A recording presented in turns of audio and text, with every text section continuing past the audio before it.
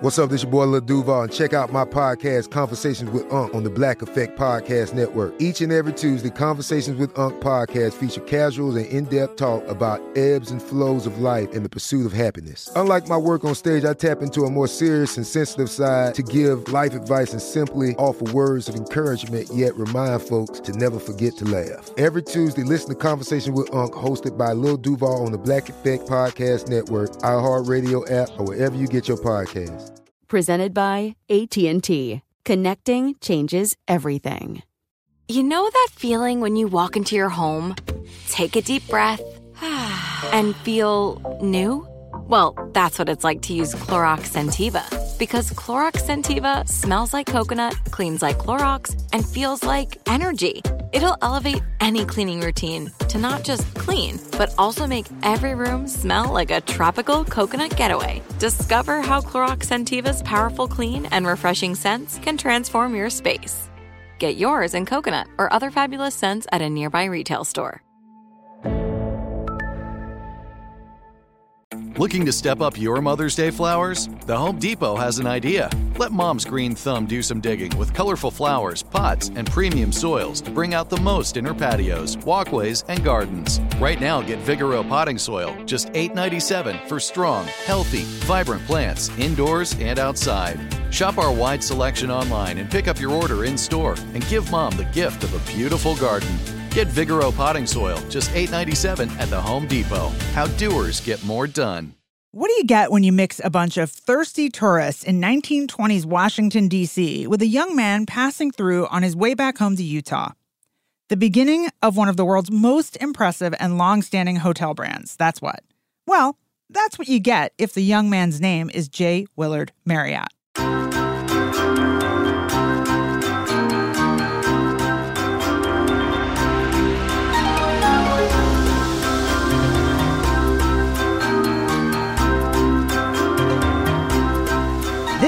Bizography, the show where we dive into the strange but true stories of iconic companies. Whether they're a current bright star in the midst of a massive dumpster fire or settling into the dust heap of history, they all have a past worth knowing. I'm Dana Barrett. I'm a former tech executive, an entrepreneur, and a TV and radio host. And over the course of my career, I've interviewed thousands of business leaders and reported on the bright beginnings and massive flameouts of the brands we know and love. Most of their stories are about humble beginnings. Some are about true visionaries, and some are about hard work and taking risks. Bizography is a production of iHeartRadio and DB Media and is co-hosted, as always, by my producer, Nick Bean. Thank you, Dana. Always good to be here. I think Marriott's story is about filling the gap, right? Filling a void, looking at something and going, there's an opportunity here. We're going to do it. Yeah, and then doing it really well. Yeah. I totally agree. I was at a conference the other day, the Shadow Summit, and I heard Michael J. Coles speak, very well-known entrepreneur himself. And he was talking about the story of David and Goliath and saying that while most people take away that the little guy won, that's what they take away from the story of David and Goliath, what he takes away is that David had the courage to get in the game without knowing the outcome. And in so many ways, that's what the Marriott story is about for me. The fact that they just kept trying things and they didn't know if they were going to work or not. And they just went for it. Yeah, they jumped 2 feet into the deep end every time. Yeah. And it worked. And also a little bit, just using the David and Goliath thing, that they sort of started as David and now they're Goliath. Right? And while so many of our Bizography episodes have focused on companies that came from nothing and became huge, most of those companies became the monster in the story instead of remaining the hero. But I don't think that's true for Marriott. Of course, we're going to have to dig in and see. And of course, if we're going to dig in and see, the best place to start is always with the founder. In this case, it was John Willard Marriott. He was born in 1900 in Marriott Settlement, Utah on September 17th. He was the second of 8 kids. Okay, hang on real quick, Dana. Before we go too far down Jay Willard's, founding story, let's talk a little bit about where he's from. You said Marriott Settlement, Utah, right? Yeah. A guy named Marriott, born in a place called Marriott. Okay. Yeah, I mean, I know that's not true for everyone. I was not born in Barretttown. Were you born in Beantown? No, I was not, nor am I from Boston, also known as Beantown. So no. All right, so fair enough. I think we do probably need to explain a little bit about why he was in a place called Marriott Settlement. Now, I know the Marriott family is Mormon. I think a lot of people probably know that if you have even looked a little bit at the history of the company. But did all Mormon families have towns named after them? No, not all of them did. But around that time, many of them did, right? The Marriotts were kind of right place, right time with that. To know why, though, you kind of have to go back to the start of the Mormon Church, which was founded by Joseph Smith, who was from Western Pennsylvania. I think most people have heard his name before. He's the founder of, it's the Church of Latter-day Saints, to be technical. So Western Pennsylvania, where he's from. And this guy is basically a known scammer. He was a treasure hunter that never actually found treasure. Not good. So when he did eventually found the church, there was already a bad stigma around him and the people who followed him. To make a long story as short and succinct as I can, they end up leaving Western Pennsylvania and going to Ohio because they were being persecuted, for lack of a better word, in Western Pennsylvania. People just didn't like the Mormons. So they went to Ohio and things are working okay till Smith himself gets wrapped up in a bank scandal where they owe a ton of money to debtors and an underage sex scandal in like 1830 or so. I didn't know they had sex scandals back then. Yeah, no. Did they have Twitter? No, they didn't. But unfortunately, us humans have been really bad about keeping it in our pants for centuries. So there's that. So they end up leaving Ohio and they go to move the Mormon church down to Missouri. Now, before they get to Missouri, Smith goes down to check things out. And on the way, he and a friend get essentially knocked unconscious and literally tarred and feathered. Yeah, that doesn't happen usually when you're like popular and well-loved. Usually not. I also thought that stuff only happens in cartoons. They don't do that in real life. But no, it actually happened and was left for dead, essentially. So then they end up getting to Missouri and they're like, okay, we're not getting tarred and feathered, but the Missourians hate the Mormons even more. They've got more political influence because their numbers are growing, and there's a lot of religious differences between the native Protestant Missourians and the Mormons. Long story short here, the Missouri governor essentially calls for the extermination and expulsion of all Mormons out of the state of Missouri. It causes what becomes the Mormon War of 1838. The Mormons don't win because they're fighting an organized government militia from the state of Missouri, and they end up fleeing to Illinois after Missouri. While they're in Illinois, they start another settlement that starts to gain a lot of political power and a lot of religious power. And again, scandals. More bank scandal, another sex scandal with founder Joseph Smith, and the government of Illinois turns against the Mormons. Smith actually gets imprisoned this time and is killed in prison, which leaves the Mormon church, again, with no real home and now with no real leader. So the person who ends up taking over is the leader of what's basically, I think it's called their Council of 12. Okay. And the leader is a man, you've probably heard this name, by Brigham Young. Indeed. Yes, he has a university named after him. He ends up being the head of the Mormon church and goes, okay, we've been to 6 different states. This is not working out. We are going to go ahead and the entire Mormon church is going to go out to this really cool place out west I've heard of called the Salt Lake Valley. And in 1847, they establish Salt Lake City, Utah. A couple years later, right around 1850, he tells all the Mormon families that are gathered, hey, not all of you, but most of you, let's go out and settle most of the West, Arizona, New Mexico. And the Marriotts were one of these families that headed to northern Utah and settled. And at that point, when they would settle, they were essentially trying to start their own towns. So they had the Marriott settlement or the Smith settlement or whatever. So that's why it has its name. Here's the catch, though. It actually is now incorporated as the city of Marriott Slaterville. So it's still named after the family. Except now it's because they're Marriotts, right? It's the modern Marriotts. That's why it's stuck. Got it. All right. Well, so it's interesting because like that whole history of them, of course, America was moving west at the time too. Right. But it's interesting if they were finally like, all right, we're going to skip a bunch of states and go further west. Because this every 1 or 2 states thing is not working. It was not. Not working.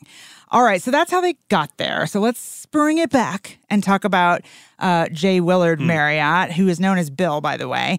As a kid in Utah, he was pitching in with the family. They had a farm. They were raising sugar beets and sheep. And he was working from the time he was a little kid. They were not rolling in the dough. They were homesteaders, essentially, right? With their farm, as you said, their settlement. And he later looked back and credited his father, really, and his father's leadership style as instrumental in his own self-reliance and ability to solve problems. Here's a quote from J. Willard Marriott, Sr., as we know him now. Quote, "My father gave me the responsibility of a man," he said. "He would tell me what he wanted done, but he never said much about how to do it. It was up to me to find out for myself," which I think is, interestingly enough, still a leadership style that works. Yeah. If you just, not that you should tell people not to ask questions, but essentially if you say, you're smart, figure it out, and that's true delegation, right? Right, absolutely. He kind of was left to his own devices. Right, and made it work. So to that end, in 1913, at only 13 years old, Bill Marriott goes into business for himself. He gets his younger siblings involved, and they raise lettuce on the farm. Well, that's not a crop that they had been working on. So at the end of the summer, the harvest brings in $2,000. This is 1913, wow. So that's a lot of money. And Marriott takes the money proudly to his dad. Because of that, his dad now trusts him, and a year later entrusts him literally with the sale of a herd of 3,000 sheep. He puts the 14-year-old Bill Marriott by himself, well, with the sheep, on a train to San Francisco. Why sent a 14-year-old to the big city alone? Yeah. Wow. Yeah. That is not something you would do in modern times. No, not at all. Can you imagine giving your 14-year-old essentially your entire business and being like, here, take this, go on some kind of transit by yourself to another city to sell it? I don't want to give my 16-year-old just my car to go to the store down the street. No question. Not to mention the fact that you'd probably get arrested for child neglect if you put your 14-year-old on a train with all of your business. Right. I will say, though, think of how pivotal that's got to be. Only a 14-year-old going, I can handle this. I got this. Right. So fast forward a couple of years to 1919. Now Bill is 19 years old, and he goes off on a 2-year mission for the Mormon Church in New England. So I guess they were trying to go back from where they started and recruit people, right? So he's there for 2 years, and in the summer of 1921, at the end of the mission, he starts his travel back to Utah, where he's going to pursue a college degree. But on the way home, he passes through Washington, D.C. in the middle of summer. It's hot, it's muggy, it's gross. And he's touring around, and he's seeing all these hot, thirsty tourists, and he's watching this pushcart peddler go down the street selling lemonade and soda pop and ice cream. And in minutes, this guy is cleaned out. He's doing a great business. But then he has to take all this time to go back where he came from up the street, get another cartload of stuff, and come back. And Bill sees an opportunity, but not one he's going to do anything about right then. It's really just a seed in his brain. He continues his journey back to Utah, where he goes to college, and he's kind of out there doing his thing for a little while. So how does that little seed from that, tourist stop through in Washington, D.C. turn into the Marriott International that we know now? We'll tell you right after this.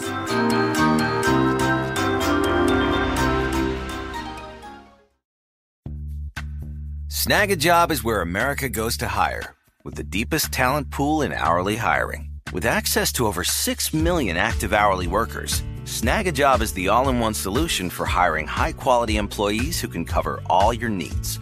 On demand, temp to hire, part-time or full-time. You name the position.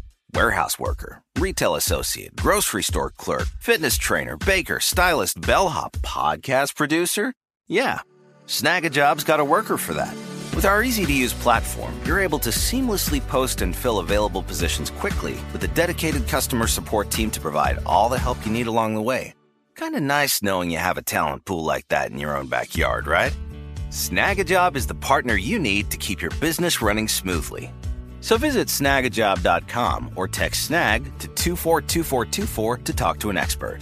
Snagajob.com, where America goes to hire. Like many of us, you might think identity theft will never happen to you. But consider this. There's a new identity theft victim every 3 seconds in the U.S. That's over 15 million people by the end of this year, equal to the populations of New York, Los Angeles, and Chicago combined.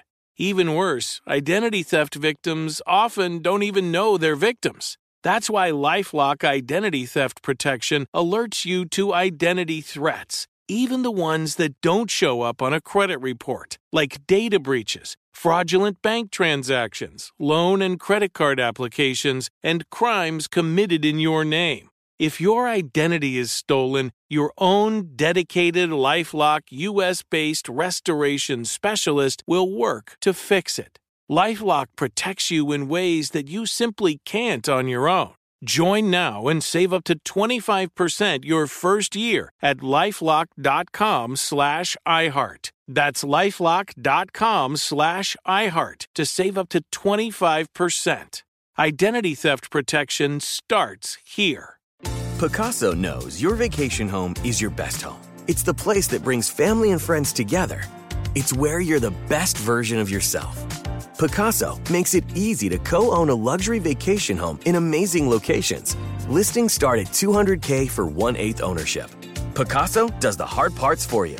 Luxury furnishings, maintenance, billings, scheduling, and more. With a home management team that provides support before, during, and after your stay, so you can focus on the relaxing, hosting, and making memories with family and friends.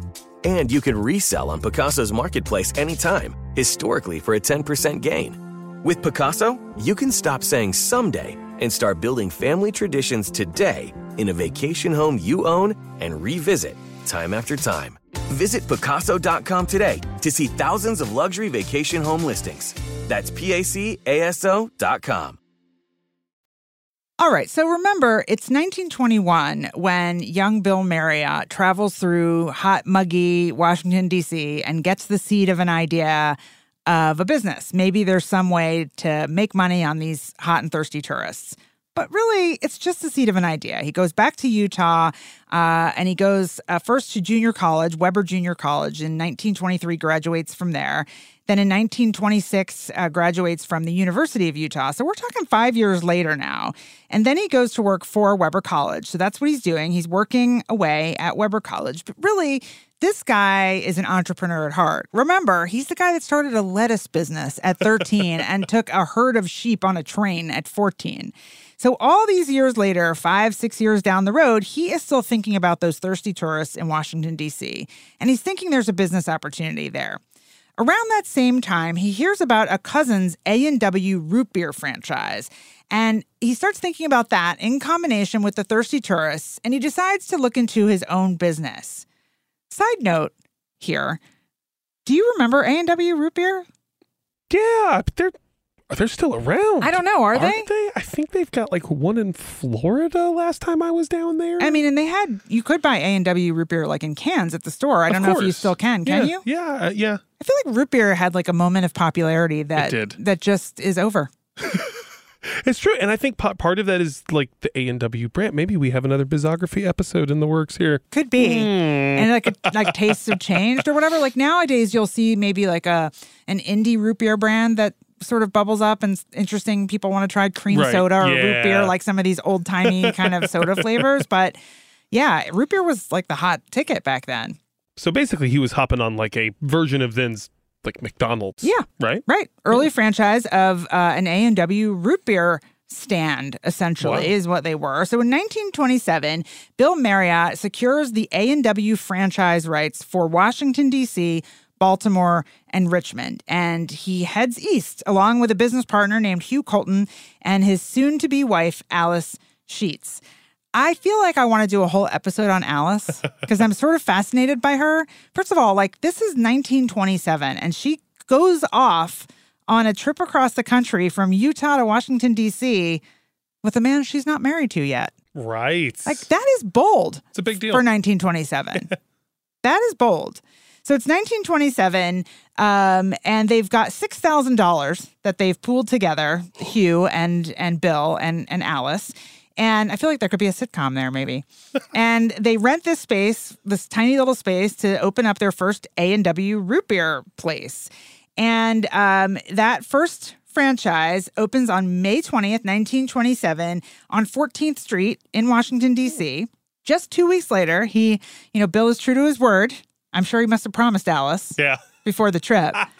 So 2 weeks into it, they get married. And essentially, their honeymoon is their drive back to Washington, D.C., because they got married in Utah. So they're back and forth. And they drive back in, wait for it, a Model T Ford. Wow. It's 1927. That's a long, long road trip. There's no interstate system. There's no air conditioning in that car. Oh, God. Just saying. And it's May. Yeah. Ouch. They don't have they can't plug in their, iTunes or whatever and do some, some singing along the way. Well, we know for one thing for sure. Alice loved this man. She clearly did. But she also wasn't really expecting to be an integral part of the business. But pretty soon she found herself involved in almost every aspect of the company. I mean, it was a startup after all, essentially a family business, and we know how that goes. All hands on deck. Yeah, absolutely. And I think over the years, she really became like a really major player overall in Marriott, right? Yeah, she did. She was another woman who was in many ways ahead of her time, kind of like Brownie Wise, weirdly, from our Tupperware episode. And like Brownie Wise, her name is sort of known inside the Marriott company, but her contributions aren't really talked about that broadly in terms of, general purpose young women knowing who she was. Right. And it is interesting, though, the Marriott Corporation now has a community service award named after her. Yeah. So, I mean, as I say, I feel like inside the company, she's beloved, but I don't know that she got the broader kind of respect that she would have if she was in a different era. Absolutely. Yeah. So anyway, it's 1927 and the Marriotts have it's weird saying it like that, but the Marriott family has their 9-seat, it's just the two of them. They have their 9-seat root beer stand, and then fall comes and, it gets cold after summer in D.C., and nobody wants a frosty mug of root beer anymore. So they do what real entrepreneurs do and find a solution. Alice finds some recipes, and they add hot food items to their menu. This is a first for A&W franchises, because up to that point, they were, root beer stands with some seats, and that was it. But to make sure the public will understand, they changed the name to Hot Shops. Yeah. So, originally I was saying, I don't know if you and I were talking about this, Nick, before we started recording, but I was saying I don't know if Bill Sr. Intended to have, a giant company or really was just intending to have one or two stores. But it does sort of seem like he all along was trying to grow the business because he grows it pretty fast. Well, I think, the business was kind of in his blood a little bit, right? Like whether he wanted to or not, he was going to innovate. Yeah. So by 1928, the family opened their second and third businesses. So they end up opening 2 more hot shops, including the East Coast's first drive-in restaurant. Huh, interesting. Well, do you want to take a guess as to where the first drive-in in the country was? Not on the East Coast. We ruled out that side, right? I mean, I know it wasn't Utah. That's all I got. You're not wrong. They didn't get the idea from home. No, the first one was in 1921 in Dallas, Texas. It was called Kirby's Pig Stand. I kind of love that name. I really do. And while we're doing fun facts, I have to say, even more fun, the largest drive-in still in operation to this day is the Varsity, which is right down the street from us. What do you have? Recording What do you have? Here in Atlanta. That's right. All right. In 1932, I keep calling them the Marriott family. They were really just Alice and Bill. Yeah. But in 1932, they have their first child, their son, J. Willard Marriott Jr., who they also call Bill, just so it could be very confusing. Right. There's 2 of them. You're not going crazy, people. That's right. So Junior is born in 1932, and ultimately he becomes the guy who's really responsible for the hotel empire that we know today. So we will get to him. But let's just stick to our timeline here for a moment, because 3 years after Bill Jr. is born, in 1935, Bill Marriott Sr. is diagnosed with lymphoma and given between 6 months and a year to live. Wow. But this guy is just a beat the odds, I can take 3,000 sheep on a train when I'm 14 guy. And so even with this diagnosis that was giving him 1 year, he should have been dead by 1936, but he lives till 1985. Wow. So I don't know how he was feeling in the mid-1930s because he's got this diagnosis, can't be feeling super great, but he continues to, do business, and he continues to see opportunity where others don't. And he actually sort of invents airline food in the United States in 1937. Wait, really? How does that even happen? So Hot Shops, a.k.a. Bill Sr. Right. And again, I don't know who else was sort of helping manage at the time. So there may have been other people that get some credit for this, but we're going to give it to Bill Sr. Right. He sees hungry people about to get on a plane, much in the same way he saw thirsty tourists in D.C., because now, airline travel starting to become a thing. And he starts delivering boxed lunches from Hot Shops to passengers at Hoover Airport, which was near Washington, D.C. at the time. And interestingly, the airline catering part of the business became a huge part of Marriott Corporation and really was integral up until the 1990s. You would think, especially with the origin of restaurant and then moving into hospitality, obviously food would remain a big part. But yeah, that's interesting to know. It's till the 90s. Yeah. They were in airline food. Yeah. Well, the thing is, they started out as a restaurant business, right? And if you think about it, they really started out as a business to serve tourists. That's what they were about. They started in Washington, D.C., serving cold beverages to thirsty tourists.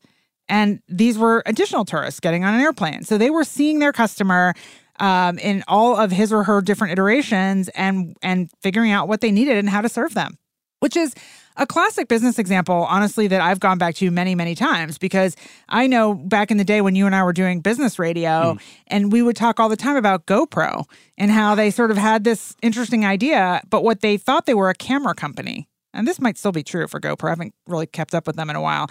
But they thought they were a camera company, so they would try to invent new gadgets, new cameras, new ways of doing camera stuff instead of realizing that they were a company that was serving, adventurers. Right, extreme sports folks. You got to know your clientele, right? That's like rule number one. Because those were their brand loyalists. Yeah. Yeah. In any case, we digress, as we often do on this show. It's the 1930s. They've got this airline catering business. They've got several Hot Shops restaurants. And even though Bill may not be feeling great after that lymphoma diagnosis, he and Alice have their second son, Richard. Now, Richard is definitely the lesser-known son. Right. But you don't need to feel too bad for him because he worked in the business as well, taking over a huge chunk of it later on, which we'll get to. And in 2014, his net worth was listed at over $2 billion. That's not too shabby. Yeah. So even though he's not as famous as his older brother, Bill, he did all right. In any case, as the boys are growing up, Bill Sr. and Alice continue to grow the Hot Shops restaurant chain and actually take it public in 1953. Okay, 1953. So that means Bill Jr.'s about 21 at that point, right? Yeah, and he had always been interested in the family business. He was working, in the different Hot Shops in different positions throughout high school and college. And of course, he was born and grew up in Washington, D.C., but the ties to Utah and the Mormon church and all of that were strong. So he ends up going to Utah for college, goes to the University of Utah, gets his bachelor's degree in finance. So he was always a business guy. He was always interested. He was listening. He was learning when his dad was coming home at dinner and talking about work, right? He also went off and served in the military, actually on an aircraft carrier, before really taking his place in the Hot Shops company. Okay, so if I can jump in real fast, an interesting little side note is in 1954, 2 years before Bill Jr. even got into working at Hot Shops, he says that he learned a lifelong management lesson from then President Dwight D. Eisenhower when he and his wife Mamie were guests at his parents' house. Okay, so when Eisenhower was given the option to either go outside and shoot quail in the cold or just stand by the fire, apparently President Eisenhower turned to 22-year-old Bill and said, "What do you think we should do?" And with that one statement, Bill says he tried to adopt that style of management as he progressed in life by asking his people simply, "What do you think?" I actually found an interesting clip from 2014 where he talks about that lesson that he learned. I was assigned to be the wardroom officer on an aircraft carrier, and I had a bunch of stewards who were doing the food preparation. I said, "Here are the recipe cards, follow them," and they gave me this glassy stare, and they said, "We ain't following them," and I didn't know what to do. So I let them do their own thing, but I realized that I did not get buy-in from them. The 4 most important words in business are, "What do you think?" And I didn't ask the stewards in the Navy, "What do you think?" I said, "Here, do this," and I found out it doesn't work very well.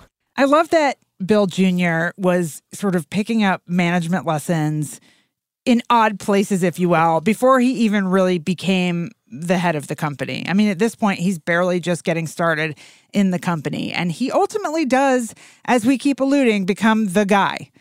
So we'll get to him growing the hotel side of the business. We haven't even opened a hotel yet. Yeah. We'll get to that right after this.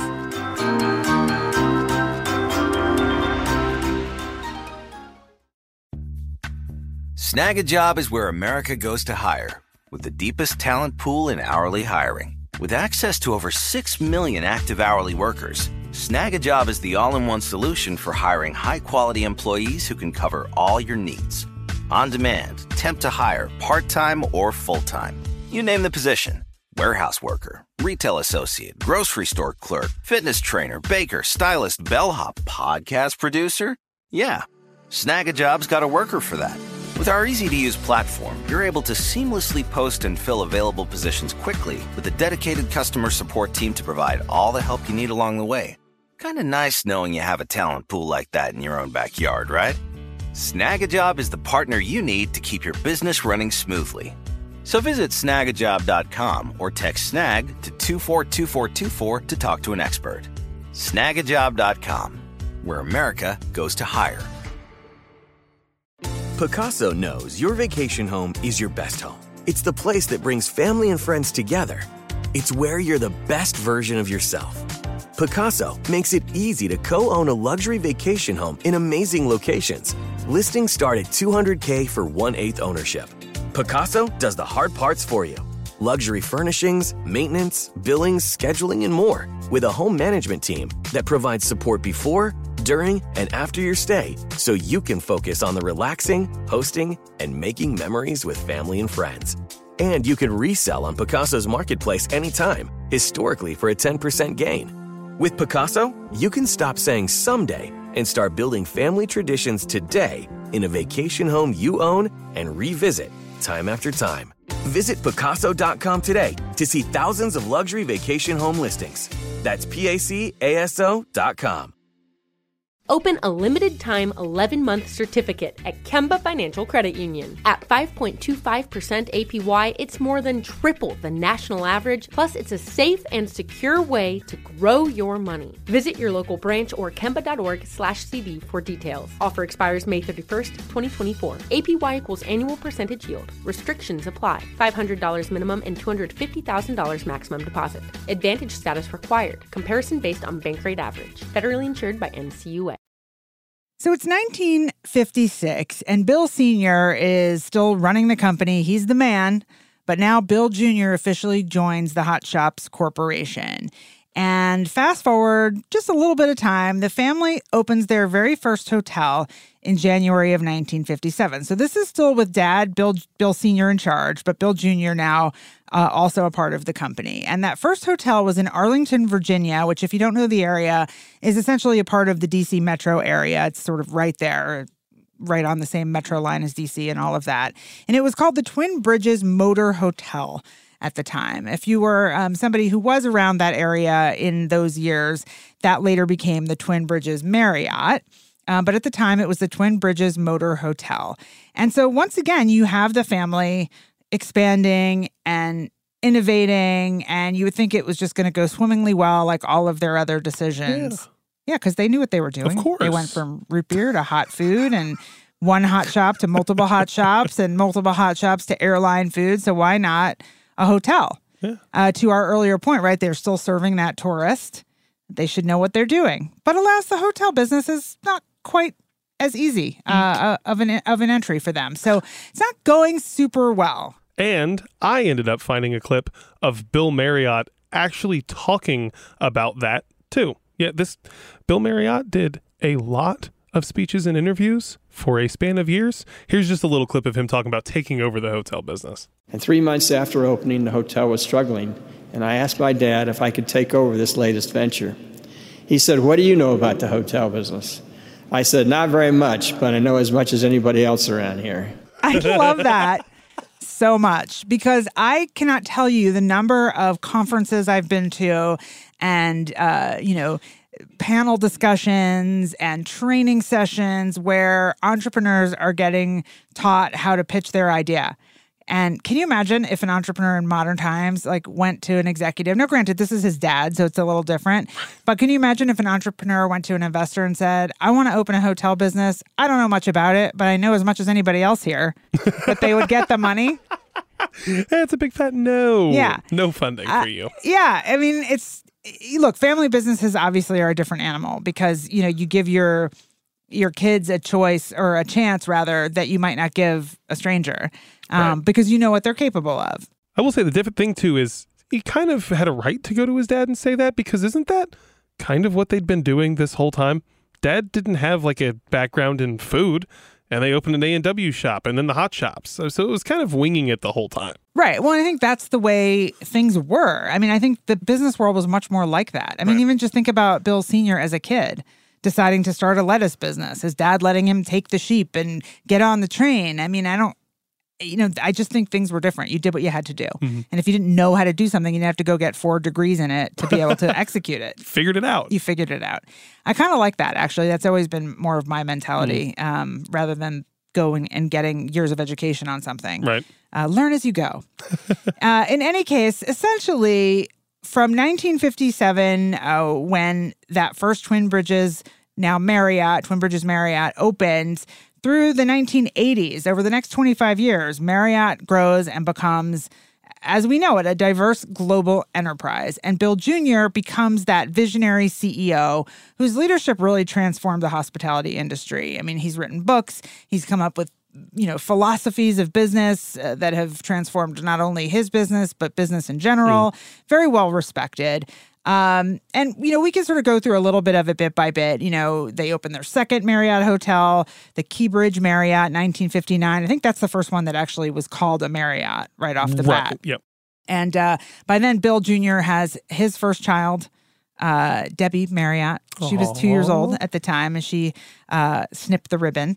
I'm sure she had help, But in any case, fast forward 1964, Bill Jr. becomes executive vice president of the company, then ultimately becomes its president.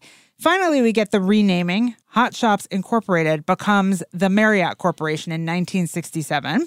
Okay, so Marriott, kind of sort of as we know it, officially became Marriott in 1967.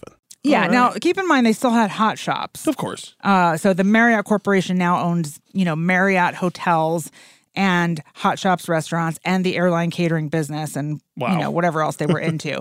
Little interesting fact, we've talked about a lot of our bizography companies that we've examined about sort of their attitudes towards race and gender and all of those things in, maybe sometimes early.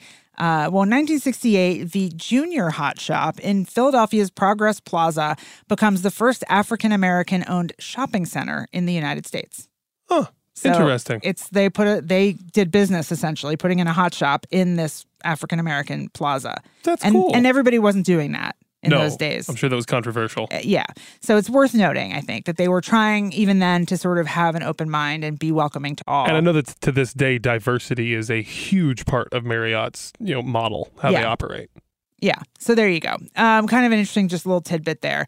Marriott goes international in 1969, opening their first international hotel in Acapulco, Mexico. Ooh. Acapulco, I feel like used to be, it's a fun word to say. It is. But it used to be sort of like the hot spot in Mexico, and then you started hearing about... Was it now like Cancun? Yeah. But still, right, they were bleeding edge a little bit in the 60s. That was definitely when the international travel was getting big. Yeah, so basically what starts to happen in the 1970s, and this is the same era when Bill becomes the CEO of Marriott, is that they start branching out. They start starting to get into other business. They get into the cruise business. This is also the time that Bill Sr., Jay Willard, as he later became known, I guess just to differentiate, it was time for him to retire. It's the 1970s. He was born in 1900. So he's 72 years old in 1972. And it's time. But he was such a hands-on guy that he couldn't really do it. So he kept on, going around and visiting employees and visiting the different properties. And, it was Alice that finally had to say, like, all right, dude, turn the business over to Bill Jr. He's got this. Why is that not surprising? Yeah. I mean, this is a family that really, they weren't going to be like the retire and put your feet up kind of people. Right. Yeah. In any case, it's the 1970s when really, I would say, maybe this is when, if anything, Marriott makes some mistakes. Ooh. Nothing that was earth-shattering, but this is maybe when they began to diversify into too many sort of odd lines of business in this, mode of expansion and growth. And a lot of companies were doing it at the time. And we saw that again with a lot of companies we've been covering over the season of Bizography with RCA, with Sears, with a lot of them. They just started diversifying and trying to become these massive, big umbrella companies. Right, big conglomerates. Yes, absolutely. And so, for example, 1976, Marriott tries to go the Disney route a little bit and opens 2 theme parks. Who knows? What? I know, who knew? Marriott had 2 theme parks, one outside Chicago, one outside San Francisco. They were called Marriott's Great America. Interesting. Yeah. Ugh. I know. Anyway, they weren't overly successful. Both properties were sold in 1984, but they also got into a whole bunch of other stuff in and around that time. And I think Bill Jr. even talks about that era in that Forbes interview that we've already listened to a little bit of, right? Oh, yes, he did. In fact, here it is. Well, we started out as a root beer stand, and then the weather got cold. We put on food because people stopped drinking ice cold root beer, and we called it a hot shop. And we've expanded that into airline catering and to a group of hot shop restaurants, Farrell's Ice Cream Parlors, Big Boy Coffee Shops. And then we followed the conglomerate rule of Harold Janine back in the 70s and early 80s when the analysts wanted to know, what new business are you going to be in this week? So we got into cruise ships, we got into theme parks, we got into airline security, airport security, we got into doing all kinds of different businesses, and then we finally figured out, let's make money in the hotel business and let's focus on that. So we've spun off everything except the lodging side of the business. We even got rid of our timeshare business because we felt that was not as important to us as the lodging business.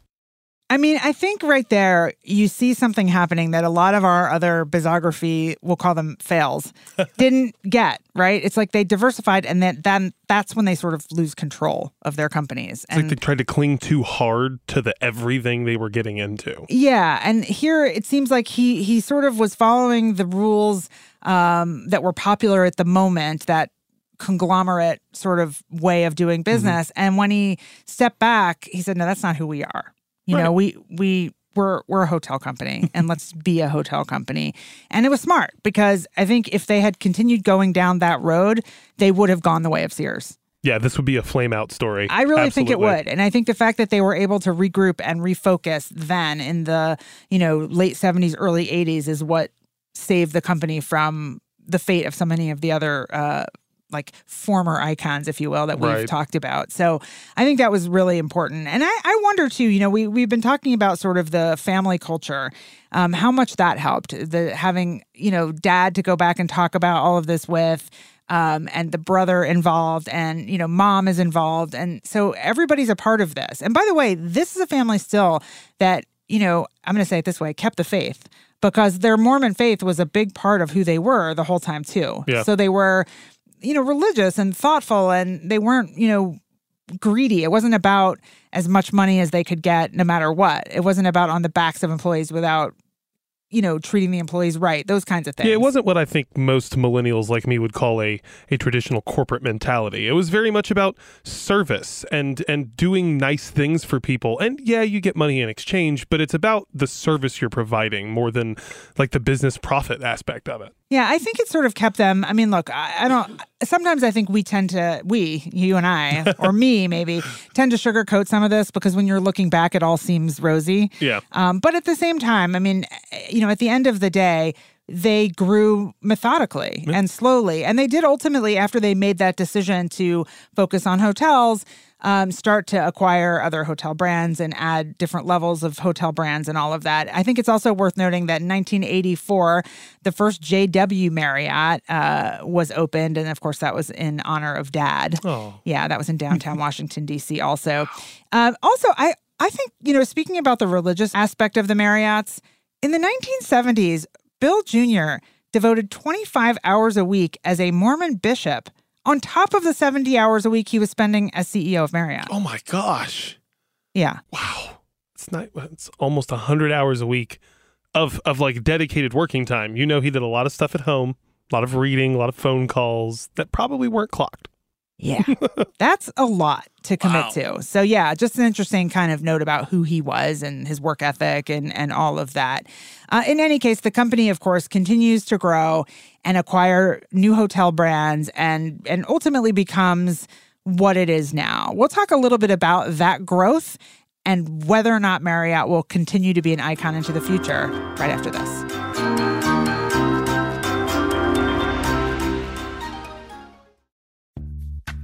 Snag a Job is where America goes to hire, with the deepest talent pool in hourly hiring. With access to over 6 million active hourly workers, Snag a Job is the all-in-one solution for hiring high-quality employees who can cover all your needs. On demand, temp to hire, part-time or full-time. You name the position. Warehouse worker, retail associate, grocery store clerk, fitness trainer, baker, stylist, bellhop, podcast producer. Yeah, Snag a Job's got a worker for that.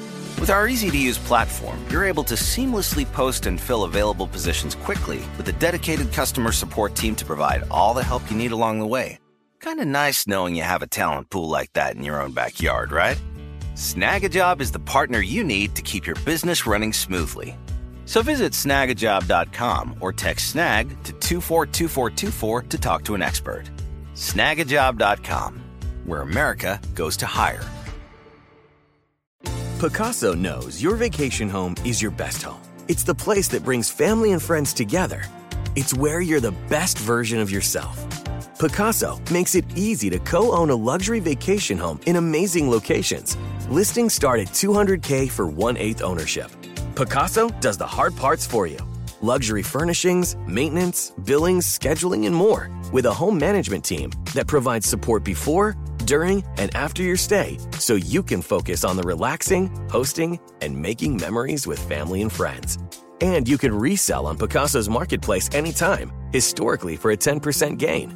With Pacaso, you can stop saying someday and start building family traditions today in a vacation home you own and revisit time after time. Visit Pacaso.com today to see thousands of luxury vacation home listings. That's PACASO.com. Open a limited-time 11-month certificate at Kemba Financial Credit Union. At 5.25% APY, it's more than triple the national average, plus it's a safe and secure way to grow your money. Visit your local branch or kemba.org/CD for details. Offer expires May 31st, 2024. APY equals annual percentage yield. Restrictions apply. $500 minimum and $250,000 maximum deposit. Advantage status required. Comparison based on bank rate average. Federally insured by NCUA. All right. So we were mentioning that the JW Marriott Hotel opened in 1984 in Washington, D.C. as a tribute to Bill Sr., J. Willard Marriott. Well, it was kind of timely because he passed away just 1 year later in 1985. And that same year, Bill Jr. became chairman of the board. And really, it's in the late 80s and moving into the 90s that Marriott becomes the Marriott we know now. In 1987, with the opening of the first Fairfield Inn and Marriott Suites hotels, Marriott really becomes the first hospitality lodging company to offer what we now think of as a portfolio of brands. Different stars, so to speak. Yeah, and all the different brand names where if you didn't really know, you wouldn't necessarily know that it's Marriott. Okay. And I feel like all of the hotel companies do that now. Right. They acquire other brands or they just start brands with sort of different commercial feels to them.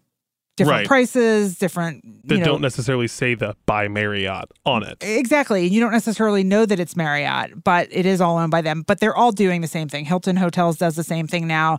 IHG does the same thing now. Hyatt, they all do it. But Marriott really started that trend in the late 1980s. By the way, they're also going, global at that time. They're going international, opening hotels all over the world. It's 1993 when the company kind of takes what's left of their conglomerateness because they still, by the way, have the food business. Hot Shops has long gone. I think the last Hot Shops finally died in around 1990. Right. But overall, the brand had been kind of big and sort of narrowed down and down and down really after McDonald's became a thing. Right. They couldn't compete.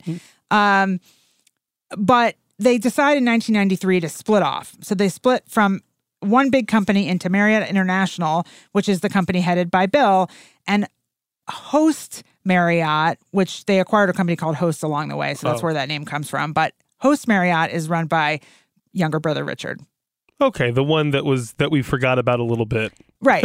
He in fairness to Richard, he was involved. He just wasn't the boss. Right. So, he's not the one who gets a lot of credit. But in any case, he was a big part of it. And he, took over the Host Marriott part of the business, which has gone through a couple name iterations. It was Host Hotels and Resorts. And by the way, Host Hotels and Resorts, or Host Marriott, however you want to call it, owns hotels and properties also, but it's also the largest lodging REIT in the world, which is a real estate investment trust. I believe that's what it stands for. And that's a real estate, basically they're buying up property. Whoa. So, okay, so it's... Did I say that right? Real estate investment trust? Yeah, so it's more, like you said, like a real estate company than it is a lodging, hotel, hospitality company. Yeah, it's so funny because I've had, I went to school for hospitality management, and I've had lots of friends who've worked in REITs, and every time I want to talk about REITs, I have to make sure I'm getting it right so I don't embarrass my friends. It's a tricky acronym. That's kind of what's going on there. I think it's also worth noting before we wrap up that in 1995, Marriott also brought a historic brand into its portfolio when it acquired 49% interest in the Ritz-Carlton Hotel Company.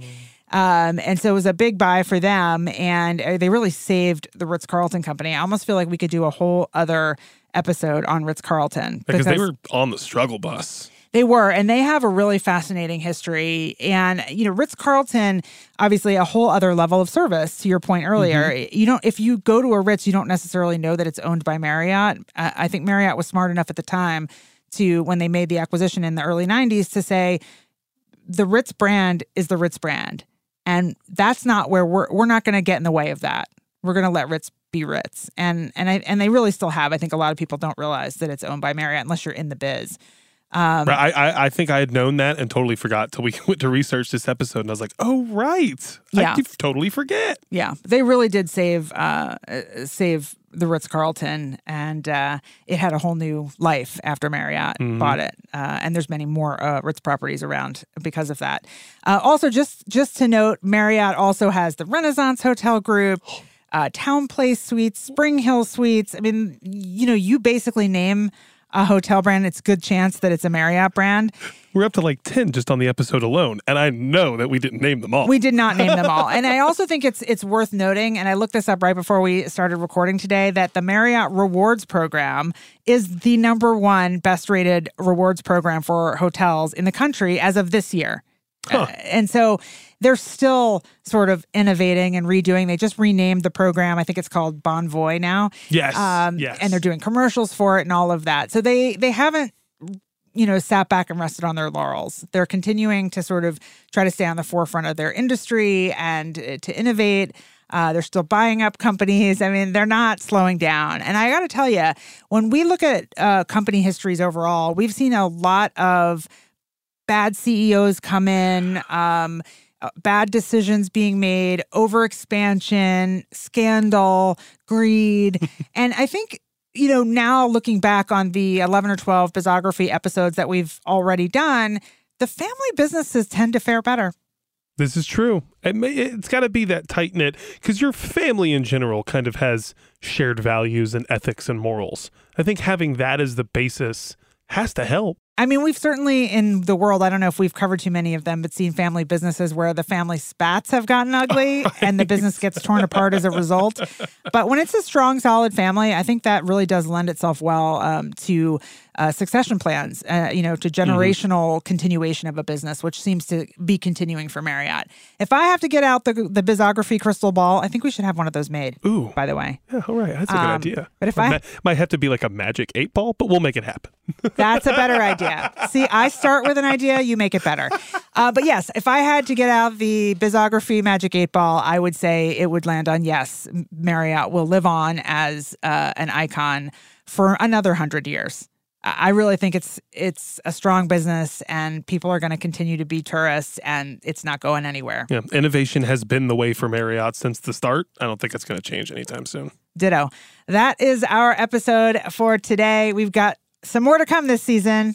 We'll be back. Bizography is a production of iHeartRadio and DB Media. I'm your host, Dana Barrett. My co-host is Nick Bean. Our producer is Tari Harrison. And our executive producer is Jonathan Strickland. Have questions, want to give us feedback, or have a company you'd like us to cover? Email us at info@bizography.show or contact us on social. I'm at The Dana Barrett on Facebook, Twitter, and Instagram, or just search for me on LinkedIn. Thanks for your support.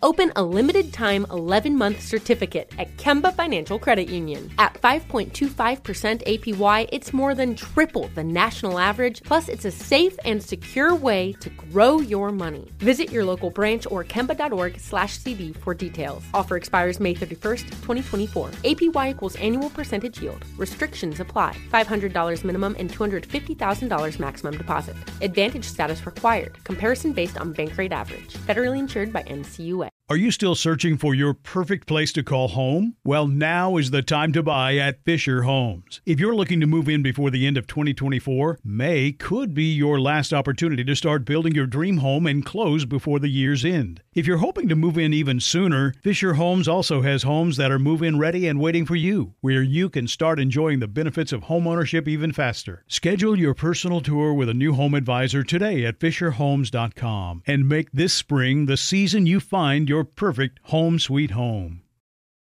We went from normal life, healthy child to acute lymphoblastic leukemia, or B-cell ALL. The St. Jude team came up to get CJ via ambulance. Shortly after that, I noticed a rainbow. It meant that there was hope. We were driving into hope. To have hope is to have your child healthy, and we have that because of St. Jude. You can help kids fight childhood cancer. Please become a St. Jude Partner in Hope today by visiting musicgives.org.